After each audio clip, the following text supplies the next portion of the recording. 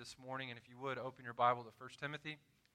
And sorry for having so many announcements today, but we felt like that was important. And so 1 Timothy chapter 6, 1 Timothy chapter 6. Today we conclude our series, 5 ways to ruin your life. And so we're just basically talking about the lies that we tell ourselves to walk down a path that ultimately will ruin our life. And next week we have a standalone message on community because we're relaunching our growth groups, and then the following week we begin a new series entitled Change Your World as we lead into our missions conference in October.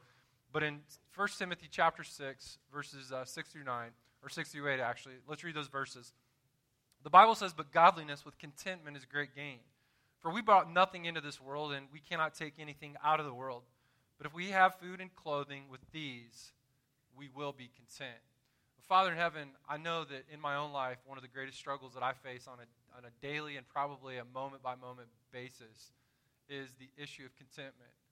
Our hearts, as Augustine said, that our hearts are restless until they find their rest in you. And I know, Lord, that the fleeting pleasures of this world seem to satisfy, but they only do so for a season or for a moment. And I just pray this morning that as Pastor Mike opens the Word of God and begins to teach us this morning, that we might be a people that find our treasure in you. That we might be a people that find our hope and our satisfaction, and that we would realize that pursuing the pleasures of this world don't even compare to the promises and the pleasures that God has for those who faithfully pursue him. And so, Lord, work in our hearts today. We live in a world of consumerism. We live in a world where we're never satisfied. And so I pray, God, that we'd find all that we need and more in our relationship with Jesus Christ. And we ask it in Jesus' name. Amen. Well, good morning. I was reminded this morning how thankful I am that we're going to do the parking lot. I got almost tripped and fell. It was kind of funny. Nobody saw me, though.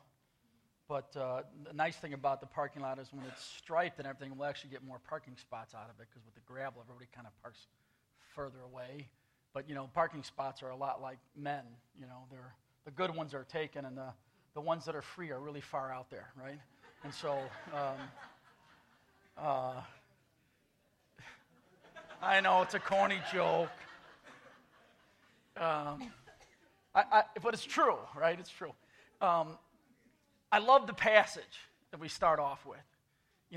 Godliness with contentment is great gain, for we brought nothing into the world, and we can take nothing out of this world. But if we have food and clothing, with these we will be content. Amen? I'm sure everybody ate this morning. We all need food to survive. And thank God we all got clothes on. It'd be very uncomfortable if we didn't. To me, as you get older, you realize, there's this mindset in the world about dressing for success. When I dress to be comfortable. I left the house this morning, and as I'm driving here with my wife and daughter, my wife goes, "Are you wearing those pants?" And I said, "Well, yeah, I'm in the car. I'm wearing my pants." And she goes, "Nobody wears those pants anymore, and they're dirty."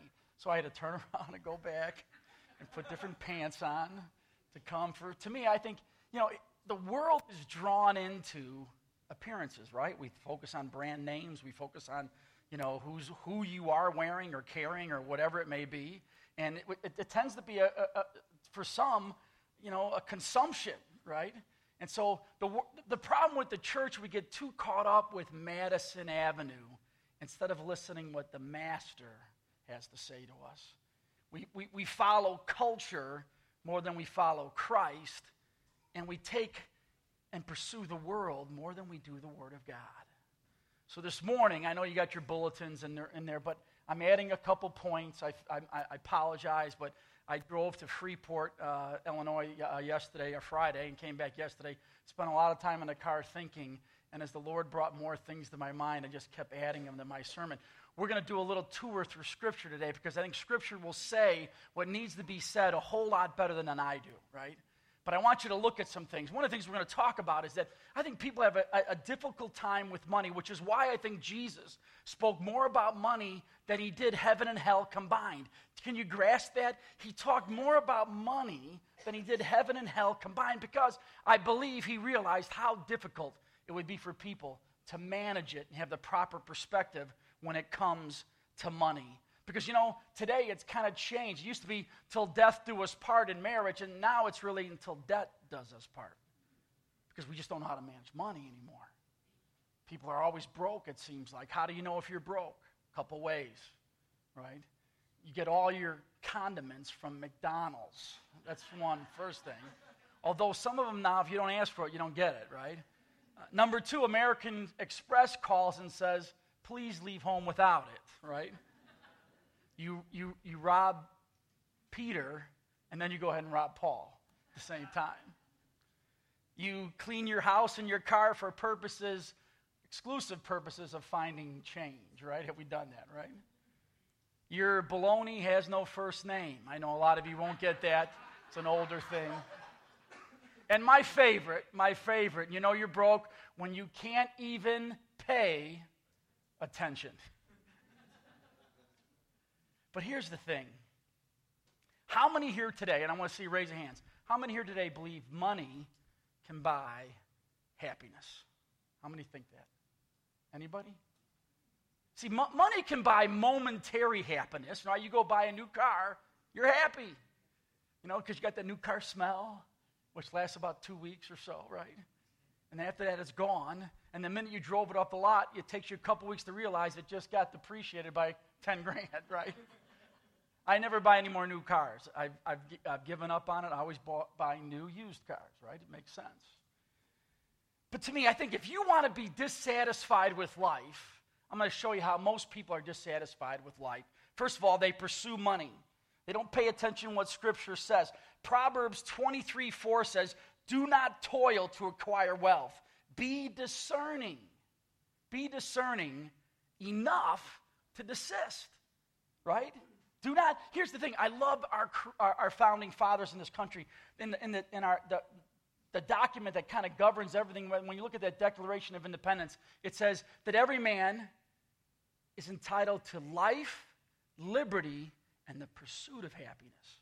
You know why? Because you can't purchase happiness. It can't be purchased. No matter how much money you make, at the end of the day, it will not buy you happiness. Ecclesiastes 5:11 says that when you pursue money, it'll leave you empty. When goods increase, they increase to eat them. And what advantage has their owner but to see them with his own eyes? I saw a cool little bumper sticker once that said, I'm starving on the salary I once dreamed of. Isn't that true? I remember when I first started out thinking I was making $30,000 and I got out of the Army and thinking, oh man, I was rich. And then all of a sudden got married, and it kind of changed my perspective a little bit.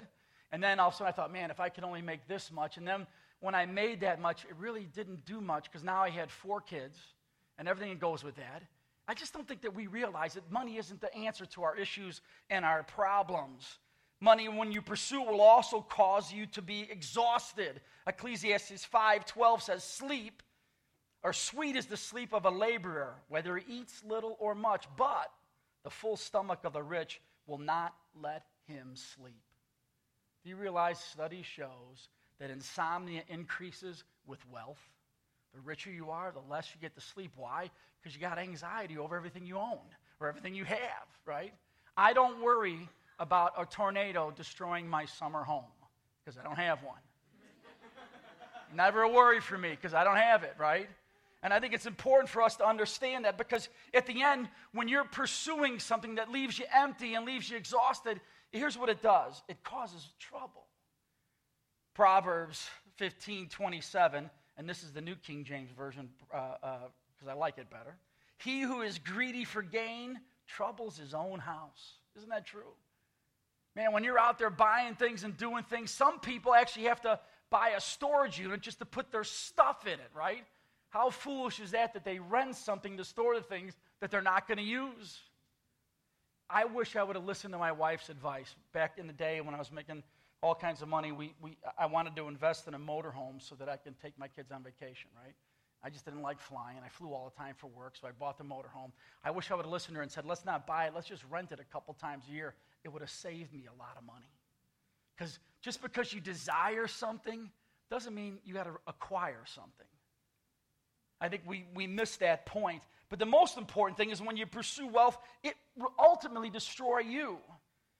If you add the next verse, and the verse we opened up with in 1 Timothy 6, it says, "But those who desire to be rich fall into temptation, into a snare, into many senseless and harmful desires that plunge people into ruin." Isn't that true? Most of us spend the first half of our life pursuing money at the expense of our health. And then we spend the second half of our life giving and using our money to gain that health that we lost. Doesn't make any sense, does it? It's interesting. He who loves money will not be satisfied. The great wise one, Solomon said. The wisest man that ever lived, and maybe arguably the richest man that ever lived. He said this, that ultimately pursuit of money will lead to dissatisfaction. Ecclesiastes 5:10, "He who loves money will not be satisfied with money, nor he who loves wealth with his income. This is also vanity." Basically, this great man of God thousands of years ago was the inspiration for the great theologian Mick Jagger's "I ain't got no satisfaction." Because wealth doesn't bring it. It doesn't bring it. Think about it. Kate Spade, who took her life, Anthony Bourdain, who took their life. When I was watching the press cover those stories, one of the things they all talked about is how much they had to live for. Kate was wealthy, famous, designer, had all this fame. She had a daughter. And I'm thinking, I don't see that. I think she had a whole lot to live on, but I don't think she had anything to live for, which is why she took her life. Same thing with Anthony Bourdain.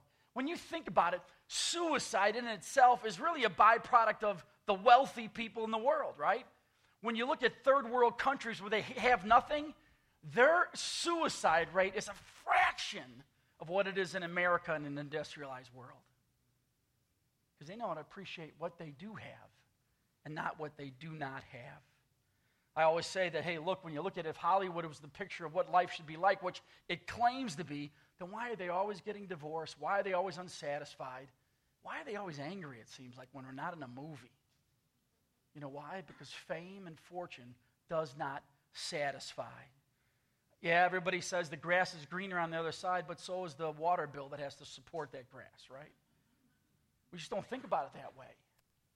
To me, I think when we pursue money, it's the number one dissatisfier, but there's others. Let me give you 4 more that were my original 4 or 5, I should say. How to be dissatisfied in life. 1, be ungrateful and focus on the negative. So pursue money, and if that doesn't do it for you, be ungrateful and focus on the negative. Don't forget about what the Bible says in Hebrews. "Let us therefore be grateful for receiving a kingdom that cannot be shaken, and thus let us offer God acceptable worship with reverence and awe, for our God is a consuming fire." So be ungrateful with what you don't have or what you do have because it's not as good as someone else's. And be negative about things, right? Don't look on the positive. Look at the negative things. That'll help you to be dissatisfied with life. Another thing you can do is constantly compare yourself to people who have more. 2 Corinthians tells us this, "Not that we dare to classify or compare ourselves with some of those who are commending themselves, but when they measure themselves by one another and compare themselves with one another, they are without understanding." When you compare yourself to others, it drives your desires. And the Bible says that God will give us the desires of our heart. We forget the first part that says that when we seek God first, with all our heart, He'll give us the desires of our heart. But hey, forget about that. Go after the gusto. Madison Evans says, hey, you deserve the best in life. It's something that you're sort of, you should have this and you should have that. Just borrow for it. If that doesn't work, then strive for the temporary over the eternal. Luke says this, and he said to them, "Take care and be on your guard against all covetousness. For one's life does not consist of the abundance of his possessions." Isn't that true? But yet, hey, go after it. Get it on, because things matter to a lot of people. And if that doesn't work for you, blame God where you're at in life. Psalm 43, the psalmist did the same thing. "For you are God in whom I take refuge. Why have you rejected me? Why do I go about mourning because of the oppression of the enemy?" In other words, oh Lord, why am I in this situation? Why did you put me here? We all do that, right? It's amazing how many times I get into counseling and people just say, "I don't know why God would allow this to happen." forget about all the decisions you made before then, because that doesn't matter, right?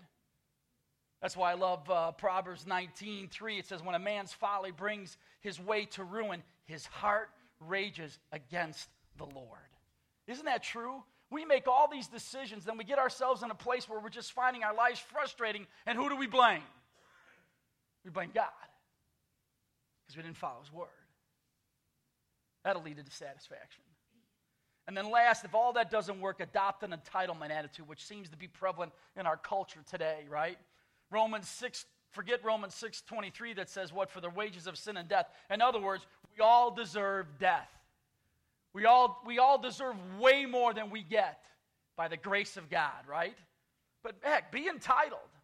You deserve it, right? Go after the things that the world has to offer, because yet life is short, the Bible says. So you might as well get all you can.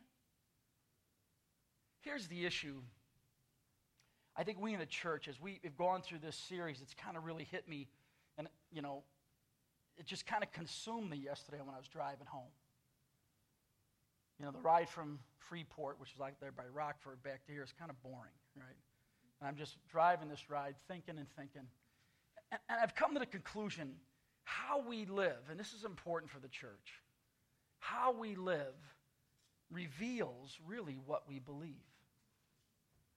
When you think about that, how we live reveals what we really believe. And here's the sad thing, as we've gone through this series, I started thinking, man, how are we living?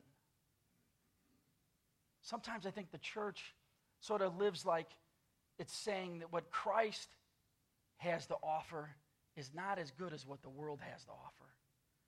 Because we find ourselves in all these precarious situations because we just don't follow the Word of God. And it's troubling. I mean, think about what we've done in the series the first week, and think about the fact that we'd almost even have to preach a series like this to the church. First week we talked about how to have an affair, right? And all the trouble, how that'll ruin your life. I mean, think about that we'd have to talk about that in the church. And then the next week we said, we talked about how not to drift from God. You would think that the church, all of us, once we realize the blessing and the awesomeness of God who cared for us and went to the cross for us to save us from ourselves, how we would ever drift from Him. But it's true, isn't it? And then last week, Jason talked about how to become addicted to other things other than God. To realize that maybe God's not enough in your life, so you need something else to help you get through life. And as I started really thinking through the series, I started thinking, what are we doing? How are we living? Does the way we live truly, truly reveal what we believe? I think it does. Let me ask you this morning, do you think God may be a little disappointed in how dissatisfied we are with our lives? I wonder how dissatisfied we are with where each and every one of us find ourselves this morning. I started thinking about some of the times that I was dissatisfied with where I was at. And like the Bible says, I somewhere associated with the Lord.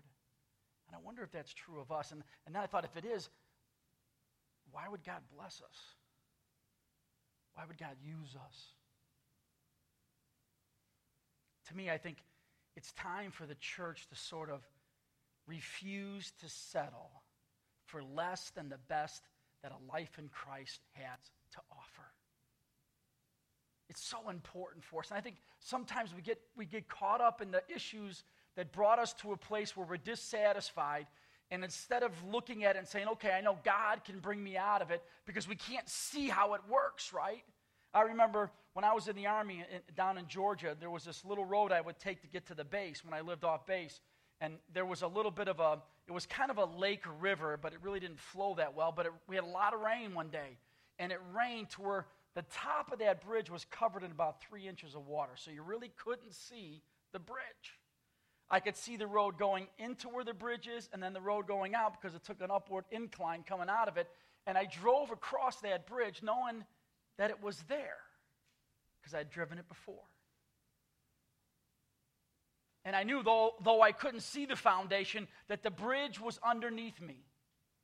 And let me tell you, sometimes we get places in life where we don't see how God's going to do something, or how God's going to fix this, or how God's going to bring about the joy again, or help me to be satisfied with where I'm at, because, we can't see what sometimes we don't want to see.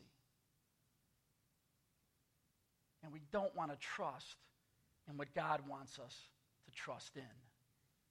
But let me tell you, when you drive over that bridge knowing it's there and you get to the other side, guess what? Life changes. Life becomes what God wants it to be. Life is something that we can look at, like C.S. Lewis wrote, our Lord finds our desires not too strong, but too weak. We are half-hearted creatures fooling about with drink and sex and ambition when infinite joy is offered to us. Like an ignorant child who wants to go on making mud pies in the slums because he cannot imagine what it's meant by the offer of a holiday at sea.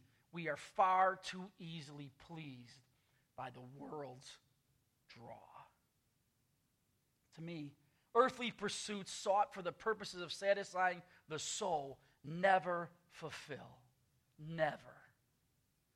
That's why Paul, I think one of the earmarks of his ministry was when he talked about things like he did in 1 Timothy, that godliness with contentment is great gain. In other words, it's the best. If you want to know how to live life with godliness and contentment, and life will be a joy. You'll have peace. I want to ask you before I go on any further, just real quickly. I want everybody to bow your heads right now and close your eyes, just real quick.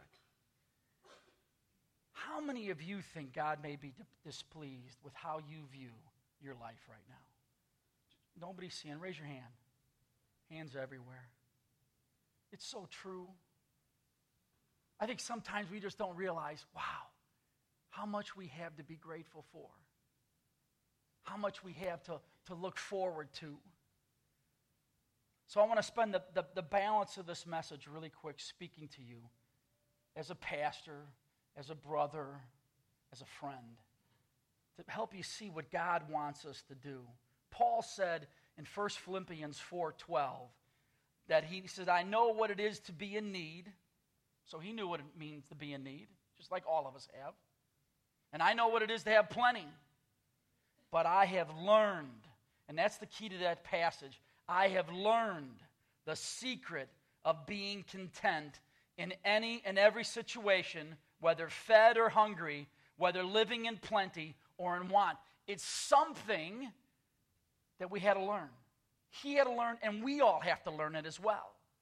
And the better we learn it, I think the better life is. The psalmist said in Psalm 25:5, one of my favorite, lead me in your truth and teach me. That's where we need to be, in the truth, to be taught by God, to understand how to learn to be content. For you are the God of my salvation, and for you I wait all day long. It starts by flipping the scenario. One is stop comparing yourself to others. 2 Corinthians said it. Those who do so are without understanding. Let me tell you something. You can desire stuff without acquiring it. You can look at things so differently. After all, one of the 10 commandments was thou shalt not covet, right? Exodus 20. Anything of your neighbors. Paraphrase. Thou shalt not covet. In other words, don't do it. It'll bring you to ruin.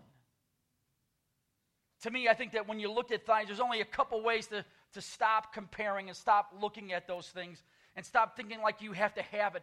It's just focusing on what God has given you and focusing on how to be a good steward of what you got. Because most of the time when we see what other people have that we don't, it really speaks to our greed and not our needs, right?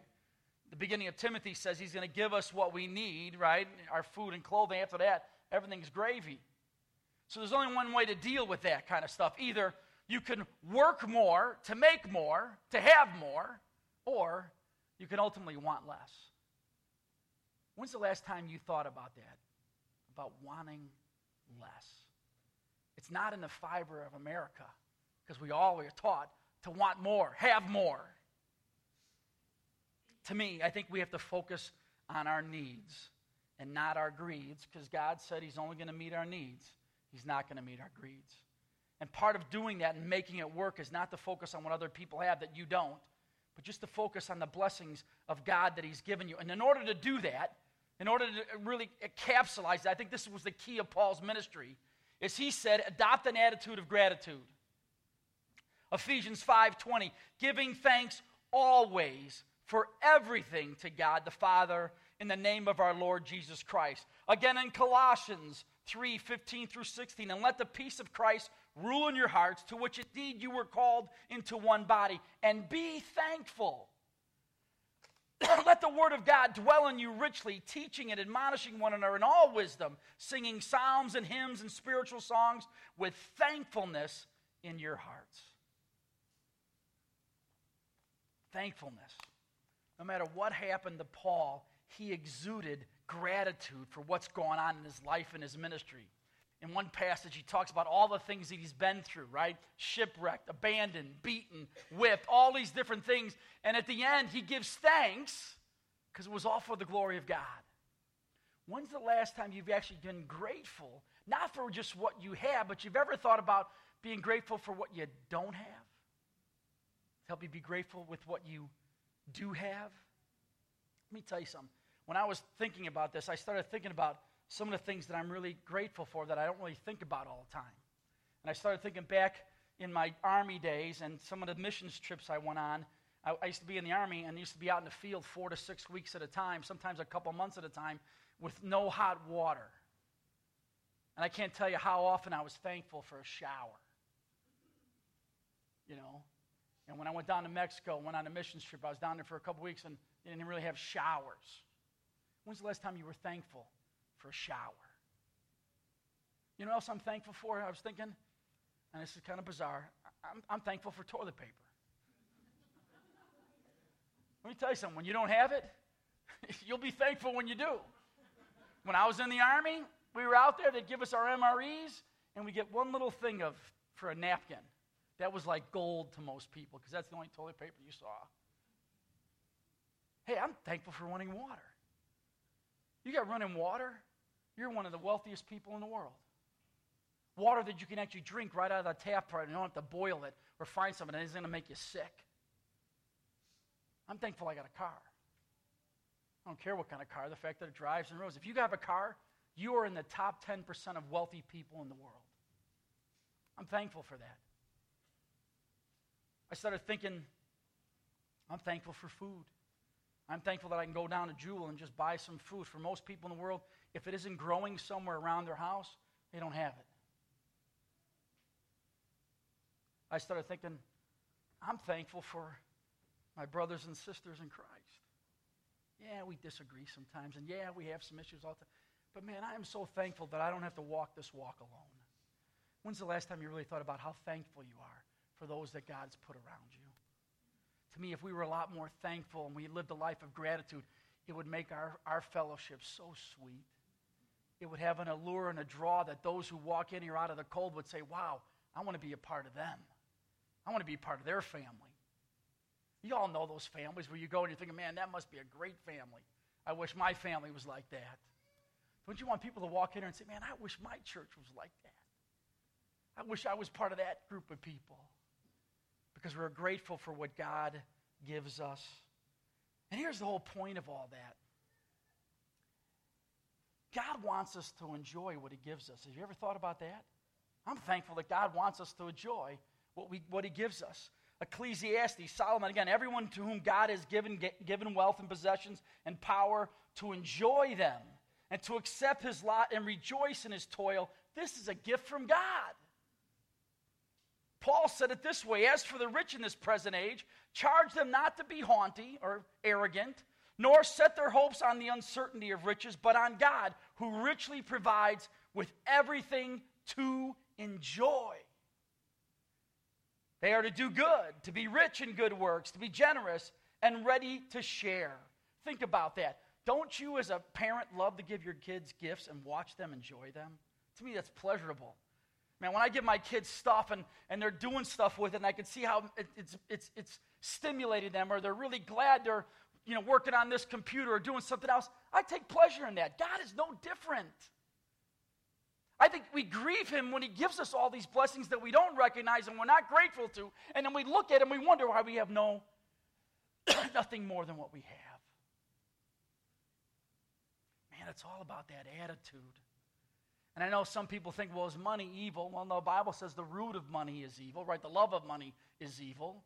So how does it work when you're thinking about this? Well, Timothy tells us that if you're not arrogant, in other words, if you don't look yourselves better than someone else, you're not a materialistic person.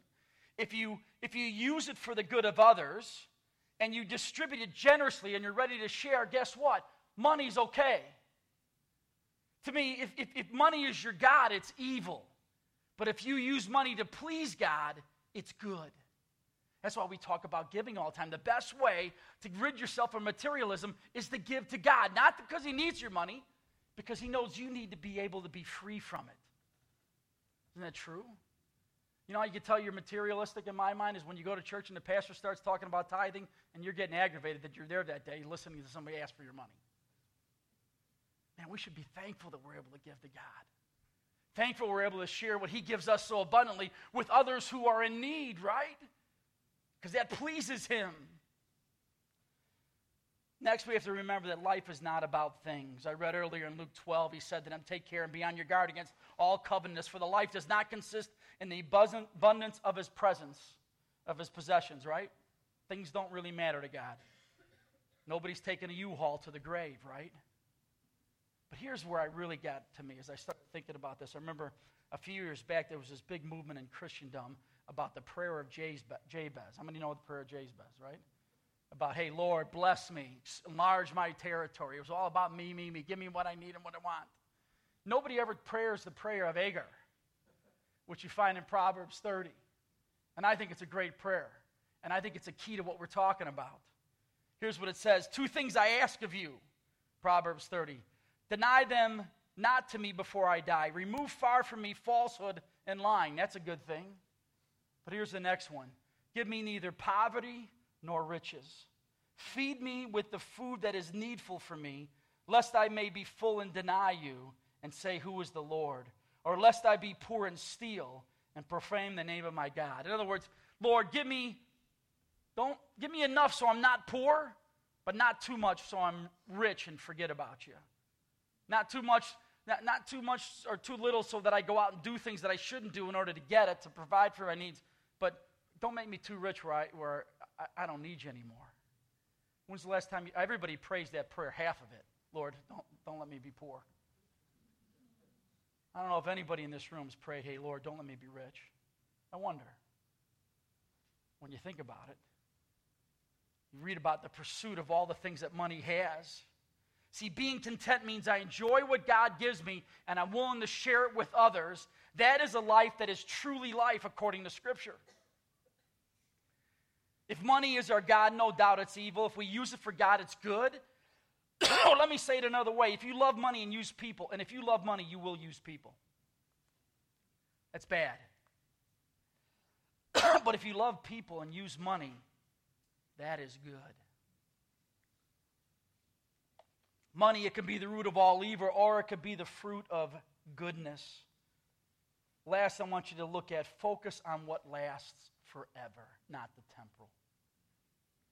2 Corinthians 4:18, as we look to the things that are not seen, but to the things that are unseen, for the things that are seen are transient, but the things that are unseen are eternal. We need to have an eternal vision for how do we handle the satisfaction we pursue in life. Psalm 17, as for me, I shall behold your face in righteousness, and when I awake, I shall be satisfied with your likeness. I'm sure that verse came alive for Sheila this past Thursday. One of the things I loved about her is she was grateful for every day of life she had. She knew she lived far longer than anybody thought she would live. She always was thankful, hey, I'm thankful for today. It's one more day of blessing. To me, I think we have to remember how we live reveals what we believe. And I want to ask you this morning is what you're saying with your life is that what Christ offers is not as good as what the world offers? Only you know. Or are you saying with your life that what Christ offers is always better than what the world has to offer? To me, I want to close with Philippians 3, 7 through 8. And I want you to think about this. Paul is saying, but whatever gain I had, I counted as loss for the sake of Christ. Indeed, I count everything as a loss because of the surpassing worth of knowing Jesus Christ, my Lord.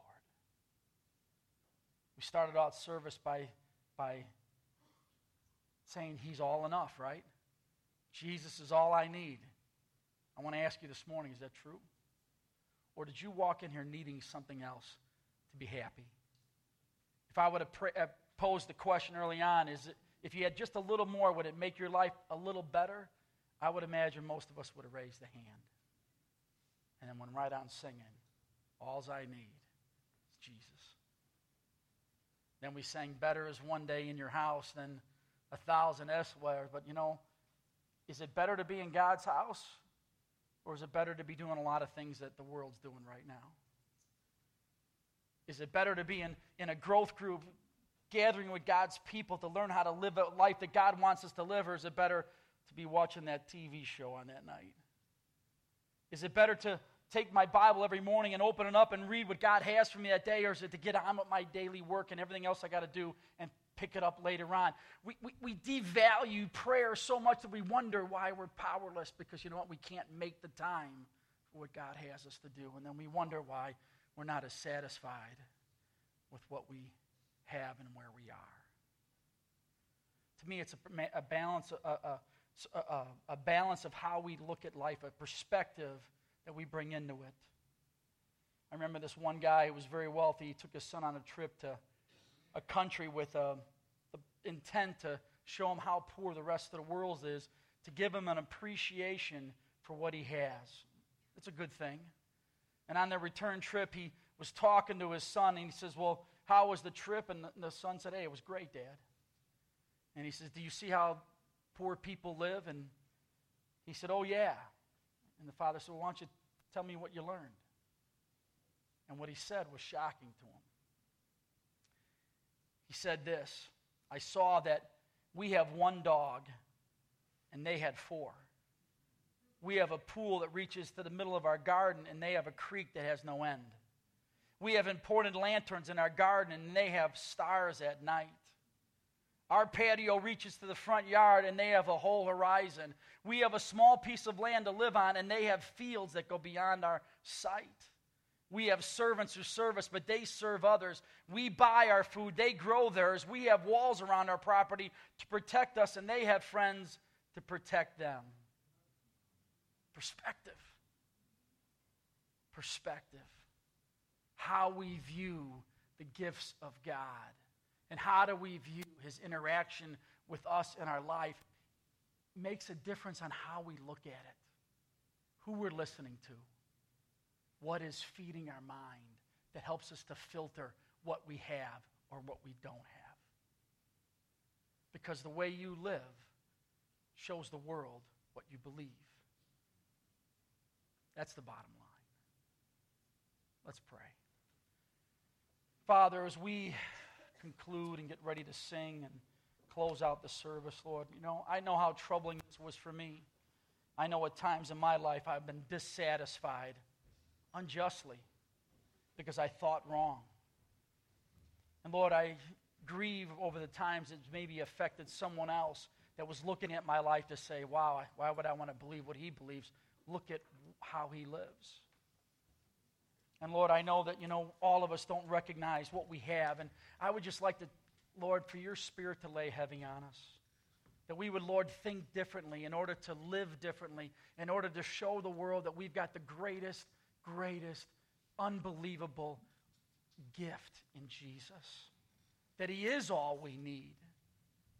And Lord, that it is always better to be in your house with your people, Lord, looking for your wisdom and discernment on how to live our lives. And sometimes the world gets in the way of that, and I would ask that if it's happened to anybody today, and I'm sure it's happened to everybody, Lord, that we just bring it before your throne. But more importantly, Lord, if there's anyone here this morning that doesn't know your Son, Jesus, and the transformational power of his grace and mercy, Lord, I'd ask that they would just see me after service, and I'll share with them exactly who you are and why you've made my life awesome. And I just pray all this in your precious name, Jesus.